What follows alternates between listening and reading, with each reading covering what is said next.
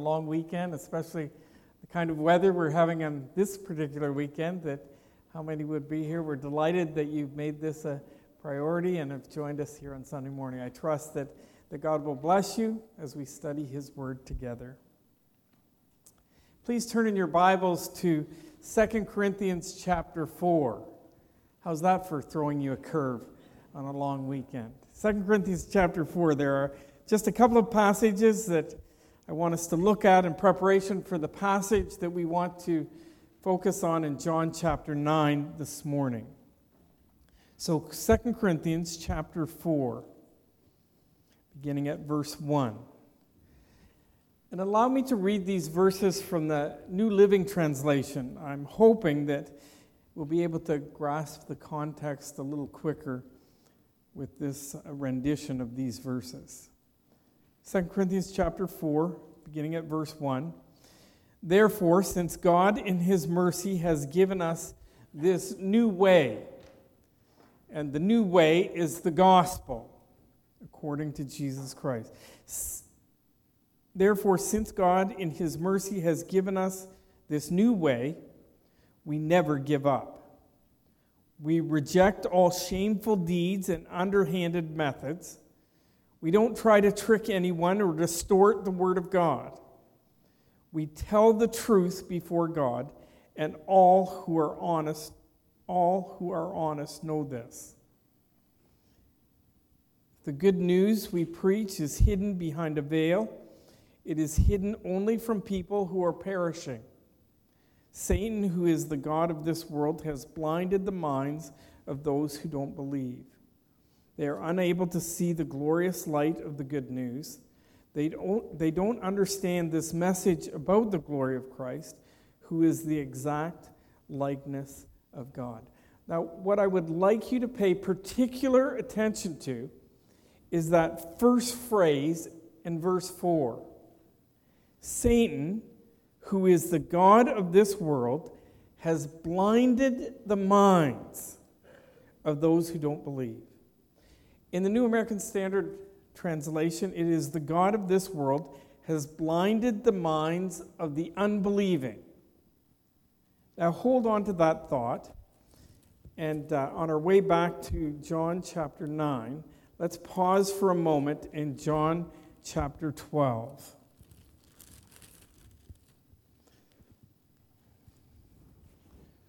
And I'll begin reading at verse 37.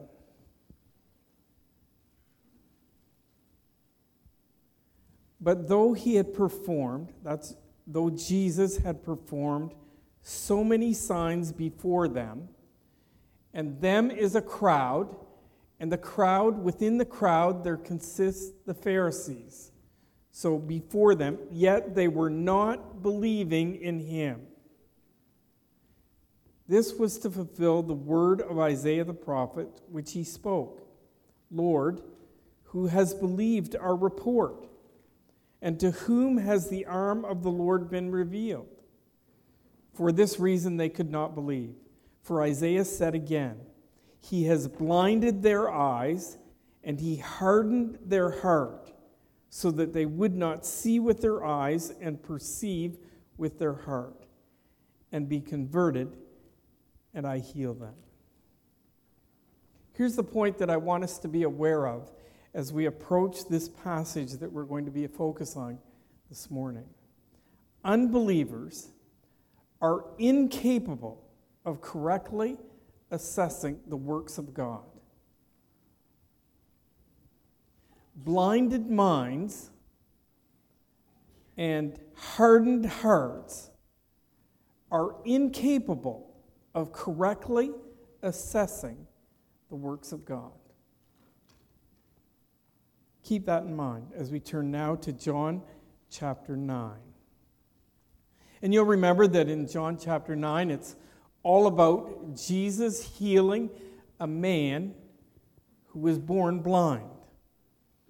In the words of the blind man himself, I was blind, but now I see. Last week we examined John chapter 9, verses 1 to 12. In those verses, John chapter 9, verses 1 to 12, we were provided with a description of the event and then some immediate reactions following the healing of this man from actually neighbors and close associates of those who knew him as a beggar. This morning we want to continue our study by looking at verses 13 to 34. In these verses, we will be exposed to the Pharisees' assessment of the works of God being displayed in the blind man's life. As part of their assessment, they conduct 3 different interviews or interrogations. Each one of these interrogations reveals a way in which unbelief can influence our assessment of the works of God. So if you're able, please stand with me for the reading from God's Word. And this is going to be a long passage, but I think it's a great story. John chapter 9, beginning at verse 1, and if you get tired, feel free to sit down. As he passed by, he saw a man blind from birth, and his disciples asked him, "Rabbi, who sinned, this man or his parents, that he would be born blind?" Jesus answered, "It was neither that this man sinned nor his parents, but it was so that the works of God might be displayed in him. We must work the works of him who sent me as long as it is day. Night is coming when no one can work. While I am in the world, I am the light of the world." When he had said this, he spat on the ground and made clay of the spittle and applied the clay to his eyes and said to him, "Go wash in the pool of Siloam," which translated, sent. So he went away and washed and came back seeing. Therefore the neighbors and those who had previously saw him as a beggar were saying, "Is not this the one who used to sit and beg?" Others were saying, "This is he." Still others were saying, "No, but he is like him." He kept saying, "I am the one."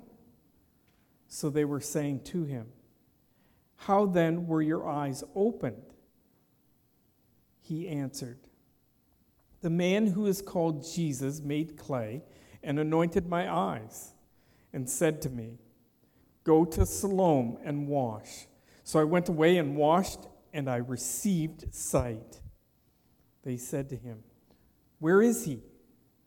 He said, "I do not know." They brought to the Pharisees the man who was formerly blind. Now it was a Sabbath on the day when Jesus made the clay and opened his eyes. Then the Pharisees also were asking him again how he received his sight. And he said to them, "He applied clay to my eyes, and I washed, and I see." Therefore some of the Pharisees were saying, "This man is not from God, because he does not keep the Sabbath." But others were saying, "How can a man who is a sinner perform such signs?" And there was a division among them. So they said to the blind man again, "What do you say about him, since he opened your eyes?" He said, "He is a prophet." The Jews then did not believe it of him, that he had been blind and had received sight, until they called the parents of the very one who had received his sight, and questioned them, saying, "Is this your son, who you say was born blind? How does he now see?" His parents answered them and said, "We know this is our son, and he was born blind. But how he now sees, we do not know. Or who opened his eyes, we do not know. Ask him. He is of age. He will speak for himself." His parents said this because they were afraid of the Jews. For the Jews had already agreed that if anyone confessed him to be the Christ, he was to be put out of the synagogue. For this reason, his parents said, "He is of age. Ask him." So a second time they called the man who had been blind and said to him, "Give glory to God. We know that this man is a sinner." He then answered, "Whether he is a sinner, I do not know. One thing I do know, that though I was blind, now I see." So they said to him, "What did he do to you? How did he open your eyes?" He answered them, "I told you already, and you did not listen. Why do you want to hear it again? You do not want to become his disciples too, do you?" They reviled him and said, "You are his disciple, but we are disciples of Moses. We know that God has spoken to Moses. But as for this man, we do not know where he is from." The man answered and said to them, "Well, here's an amazing thing, that you do not know where he is from, and yet he opened my eyes. We know that God does not hear sinners, but if anyone is God-fearing and does his will, he hears him. Since the beginning of time, it has never been heard that anyone opened the eyes of a person born blind. If this man were not from God, he could do nothing." They answered him, "You were born entirely in sin, and you are teaching us?" So they put him out. Great story. May God use this story to inspire us, to teach us, and to encourage us. You may be seated.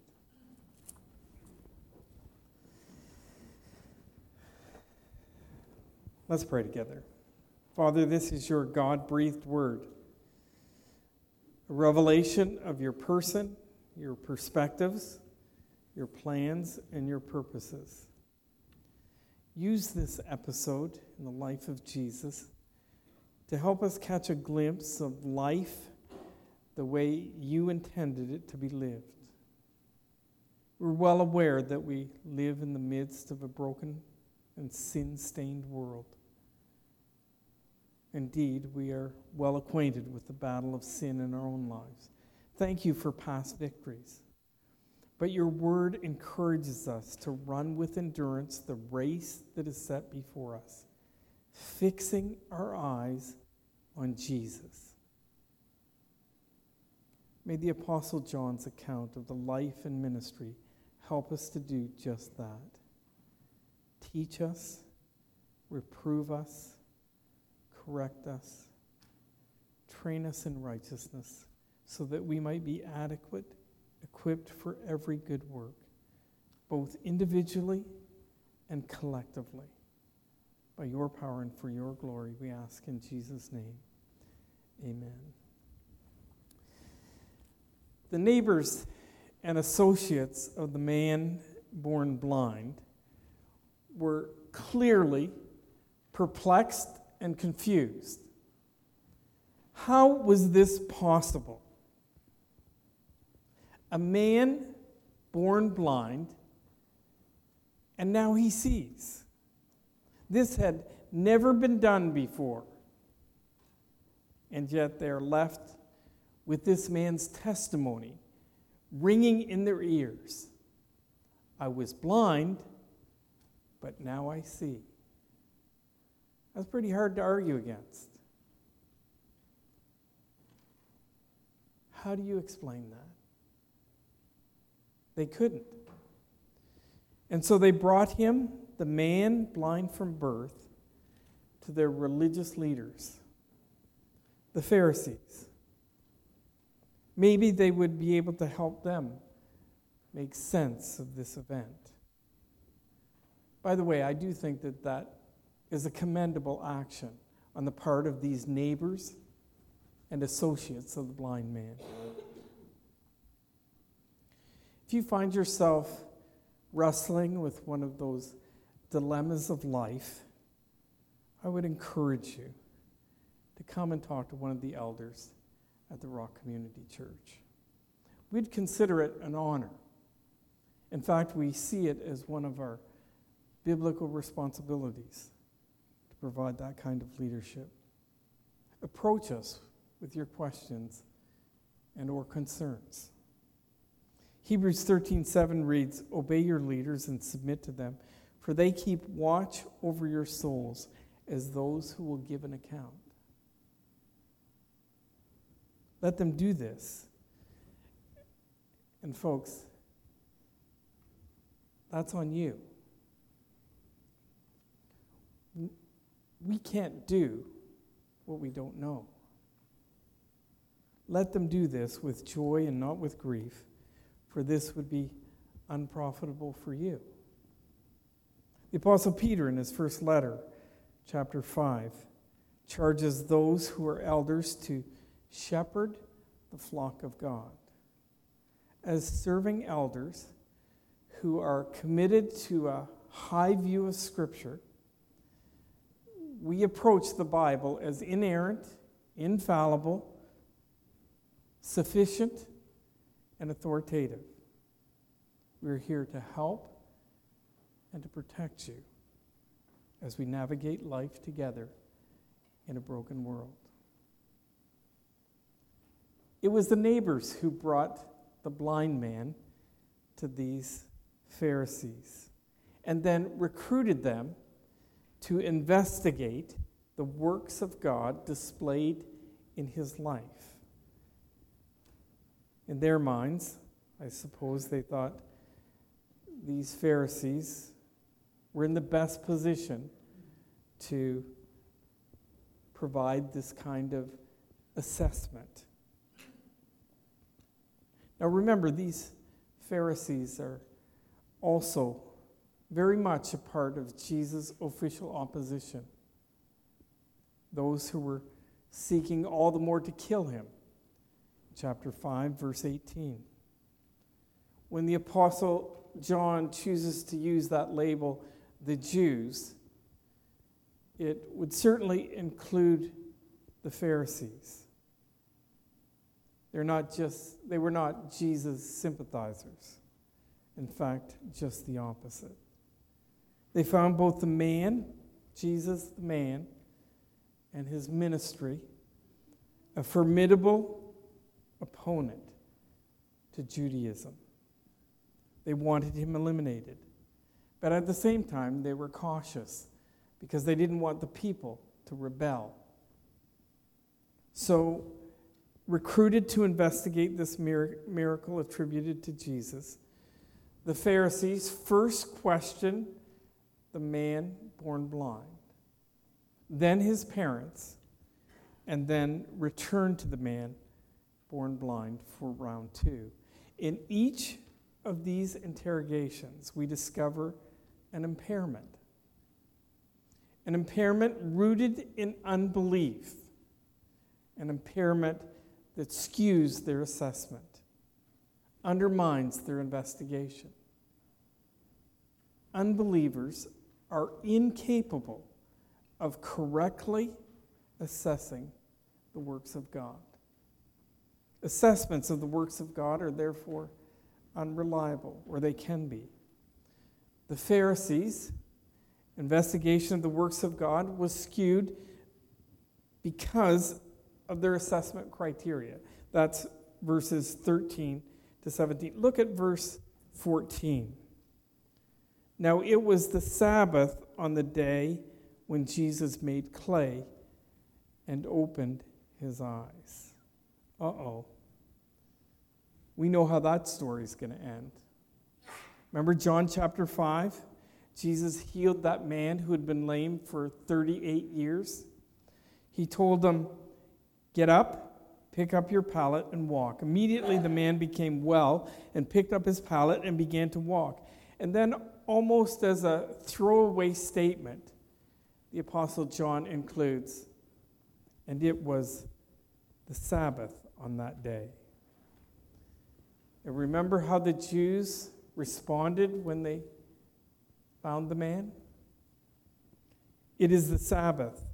It is not permissible for you to carry your pallet. You need to understand that these religious elite have taken that fourth commandment of the 10 Commandments recorded in Exodus chapter 20. Let me read it beginning at verse 8. Remember the Sabbath day to keep it holy. 6 days you shall labor and do all your work, but the seventh day is the Sabbath of the Lord your God.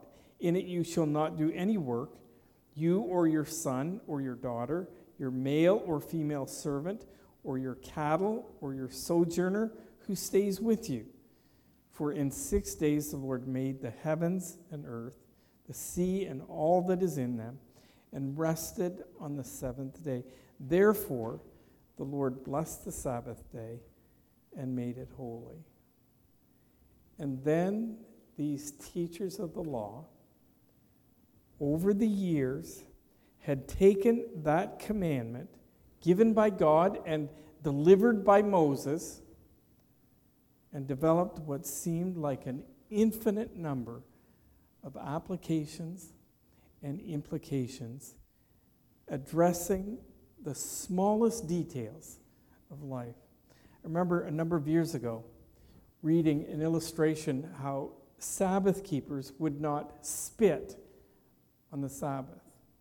Because if they spat and moved the dirt, that would be considered plowing. And certainly plowing was not allowed on the Sabbath. It just got ridiculous.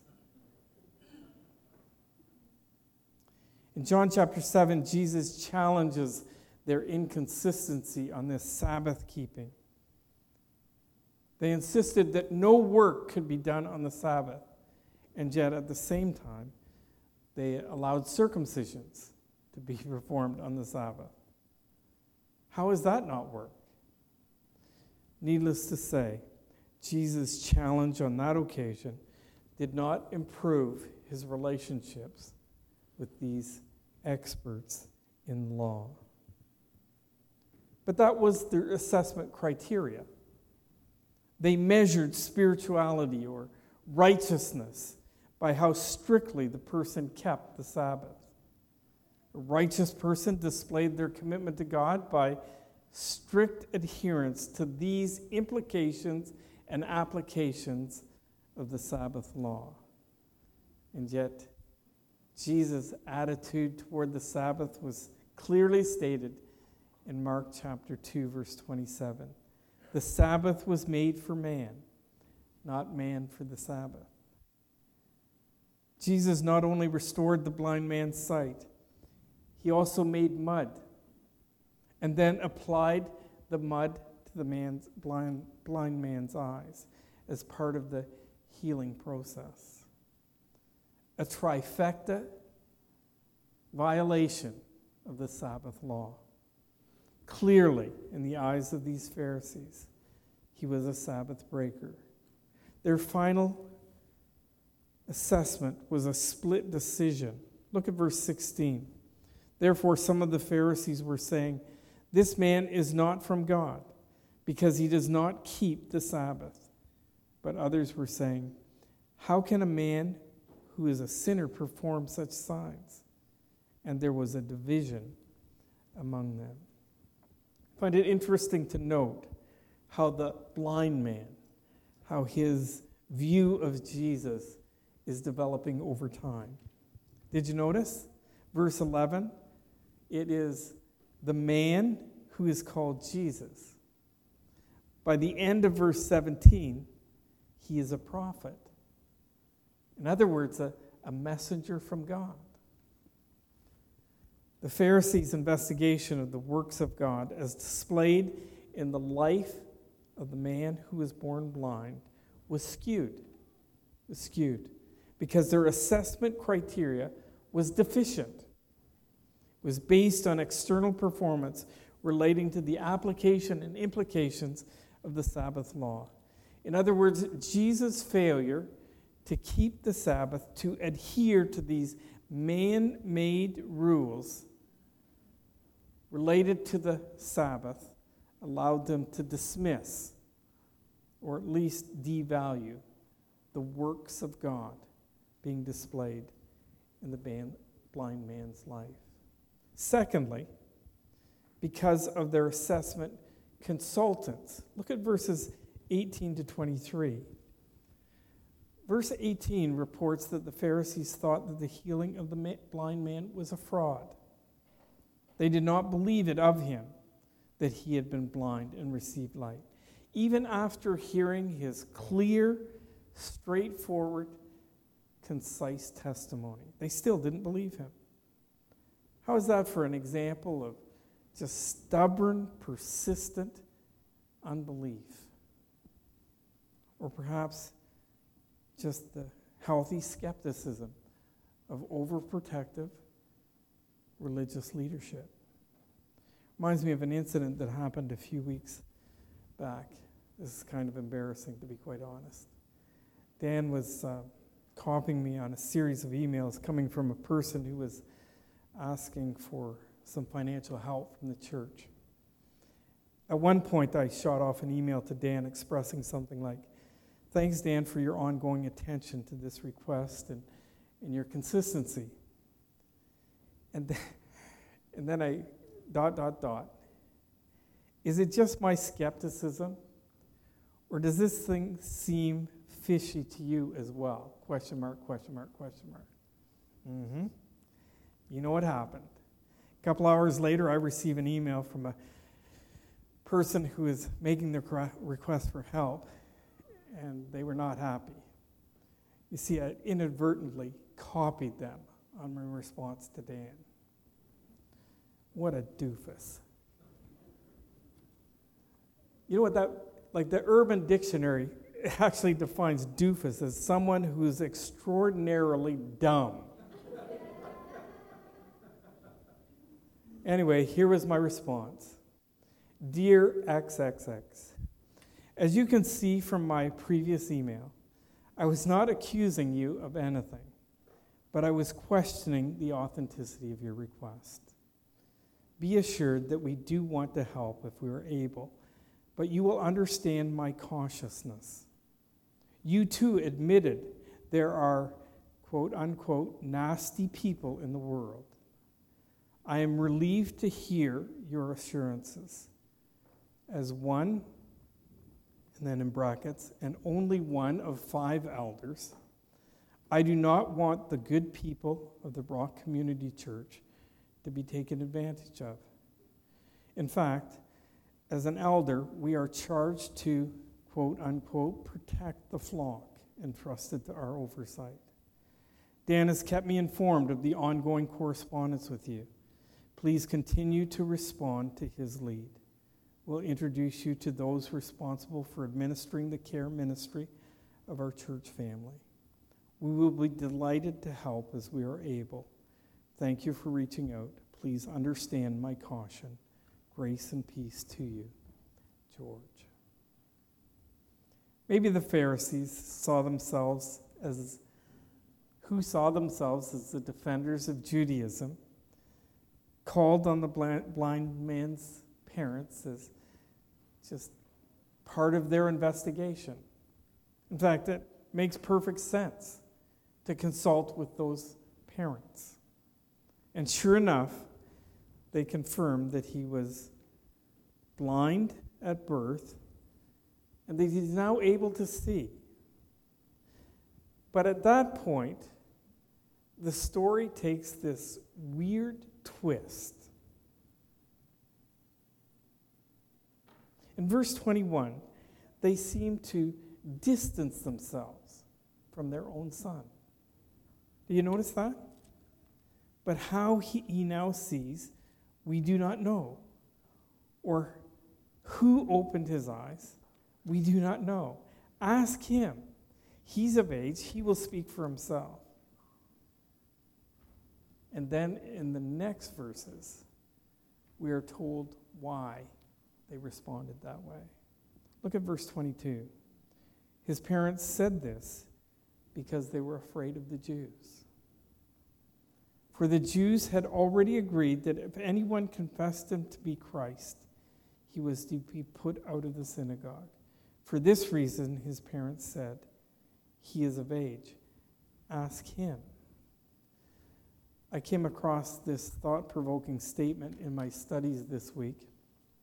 The person or persons to whom we ascribe most authority to define who we are, what we're worth, what we should do, and how we should do it, is the person or persons we fear the most. Because it's the person or persons whose approval we want the most. Interesting that we would empower others to have that kind of influence over us. But it happens all the time. Maybe it's just another one of those unavoidable realities of life. And yet the blind man's parents clearly did not want to be put out of the synagogue. And by the way, that was no idle threat. Their fears were legitimate. Look down at verse 34. They answered him, "You're born entirely in sins, and are you teaching us?" So they put him out. They put him out of the synagogue.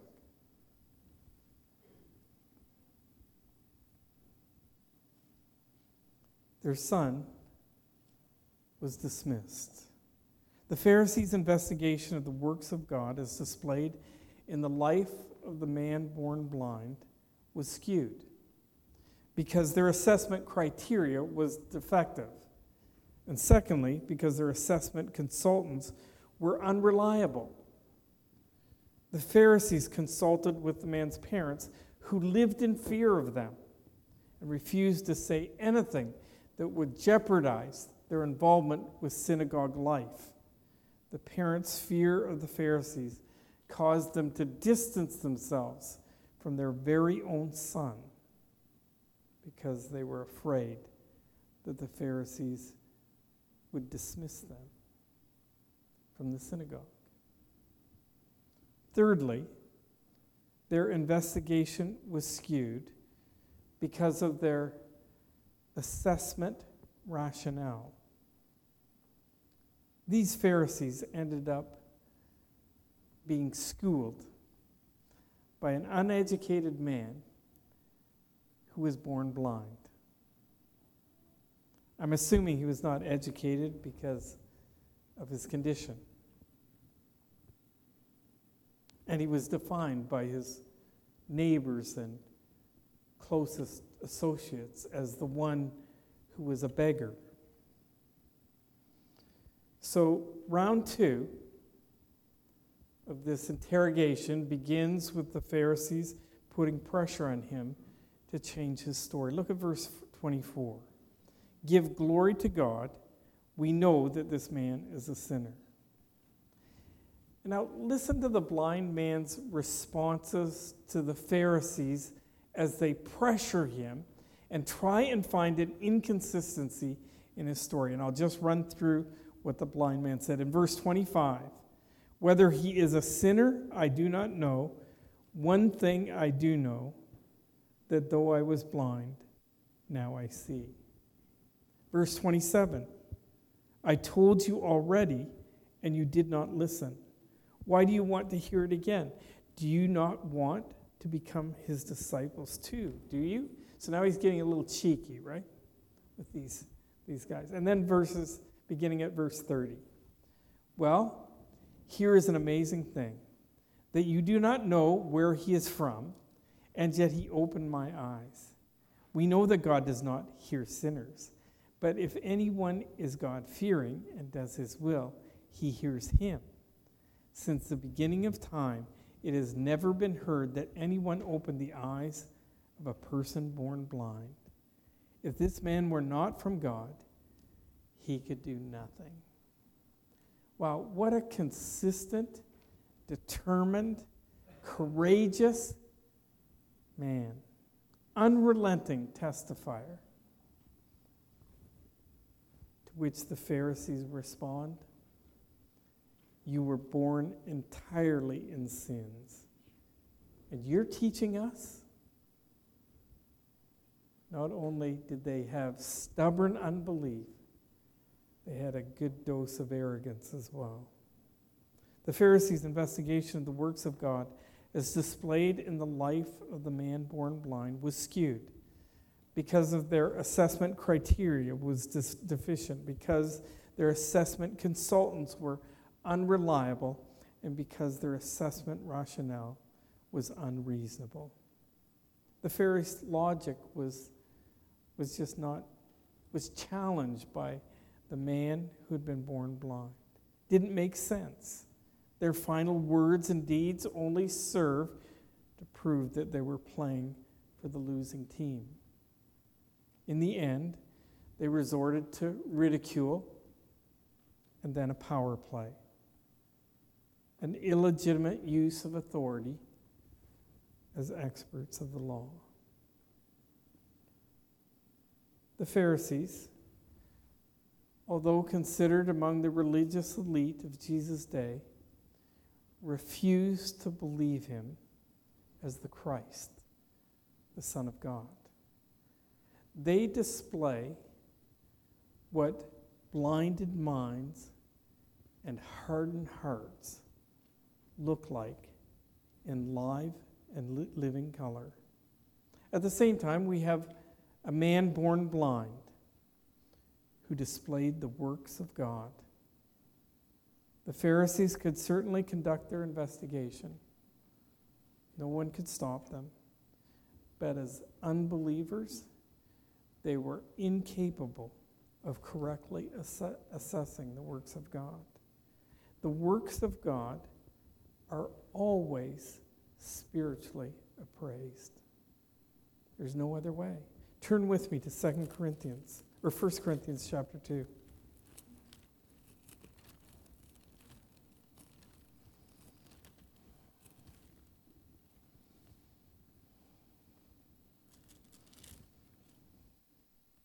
Look at verse 14 of 1 Corinthians chapter 2. But a natural man does not accept the things of the Spirit of God, for they are foolishness to him, and he cannot understand them, because they are spiritually appraised. But he who is spiritual appraises all things, yet he himself is appraised by no one. Did you catch the contrast? A natural man versus he who is spiritual. In other words, an unbeliever versus a believer. Non-Christian versus a Christian. A genuine follower of Jesus Christ versus those who oppose Jesus.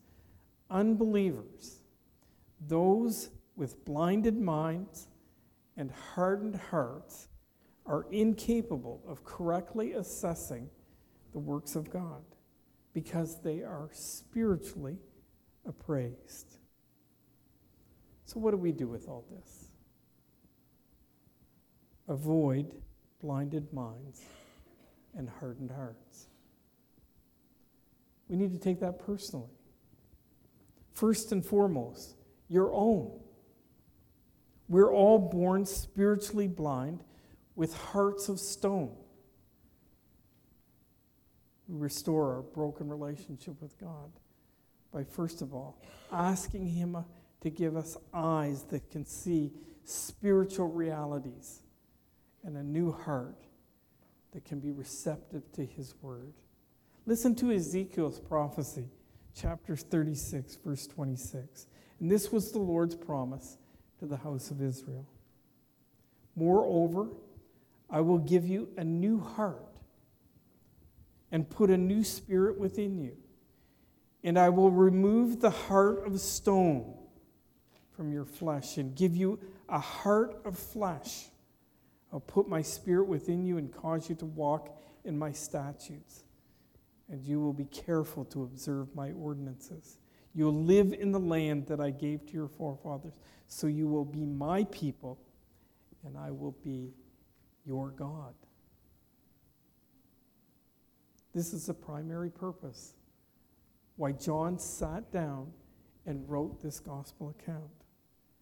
John wrote the gospel account so that people like you and me would believe that Jesus is the Christ, the Son of God. When we do that, we receive new eyes and a brand new heart. And let me be clear, none of us can figure this out on our own. It's impossible. And you cannot argue someone or debate them into this kind of response. God enables us to see and respond appropriately to his demonstration of love for us. It is only then that we will be able to say with the man born blind, I was blind, but now I see. When we acknowledge our inability, repent of our sin, trust Jesus did for us what we could never do for ourselves. He came and lived a perfect life and died an absolutely horrible death to pay the price for your sin and mine. For all those who receive him, to those who believe in his name, he sends the Holy Spirit to take up residence in our lives. And that Spirit enables us to see spiritual reality and respond to God's words in ways that transform us from the inside out. We become more and more like Jesus. God enables us to overcome our blinded minds and hardened hearts. Secondly, avoid others. Others who have blinded minds and hardened hearts. Not in the sense of being isolated from them. That's not what I'm suggesting. But I'm suggesting that we are really careful in who we allow into our circles of influence. Psalm 1 puts it this way. How blessed is the man who does not walk in the counsel of the wicked, nor stand in the path of sinners, nor sit in the seat of scoffers. Avoid allowing those with blinded minds and hardened hearts into that circle of influence in your life. Thirdly, as believers, we can avoid the residual effects of blinded minds and hardened hearts through consistent exposure to the Bible.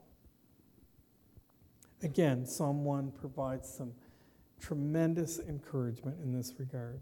How blessed is the man who does not walk in the counsel of the wicked, nor stand in the path of sinners, nor sit in the seat of scoffers, but his delight is in the law of the Lord, and in his law he meditates day and night. He will be like a tree, firmly planted by streams of water, which yields its fruit in its season. And its leaf does not wither, and whatever he does, he prospers. Armed with the right attitude, we are committed to obey it, regardless of how we might feel about what the Word is saying, or even what our present understanding might be. John chapter 14, verse 21, captures our appropriate response to the contents of this book. He who has my commands and keeps them is the one who loves me. And he who loves me will be loved by my Father. And I will love him and will disclose myself to him. Jesus made that promise. Hear the words of the psalmist again. Your word is a lamp to my feet and a light to my path. May that become our testimony. And remember, I read earlier this week in a book that I'm reading with Tyler that we are not looking as believers for behavioral modification. That's not what we're looking for. We are looking for transformation. Something done by the Spirit of God that works itself from the inside out in our lives. We're completely dependent on God to transform us. It's His initiative, and we are His workmanship, created in Christ Jesus. As we avoid blinded minds and hardened hearts by trusting Jesus Christ alone for our salvation, ask God to give you eyes that see and a new heart. As we screen those who are standing within our circle of influence carefully, and then allowing God's word to have an increasing influence on our minds and on our hearts. And remember, unbelievers are incapable of correctly assessing the works of God. They make lousy advisors, especially when it comes to spiritual things. Let's pray together. Father, thank you for your word. In the words of the Apostle Peter, you have given us everything we need for living a godly life. Help us to believe that as we navigate life this week. May we be found faithfully relying on you, because apart from you, we can do nothing. But then again, with you, all things become possible. And so we come and we pray in Jesus' name. Amen.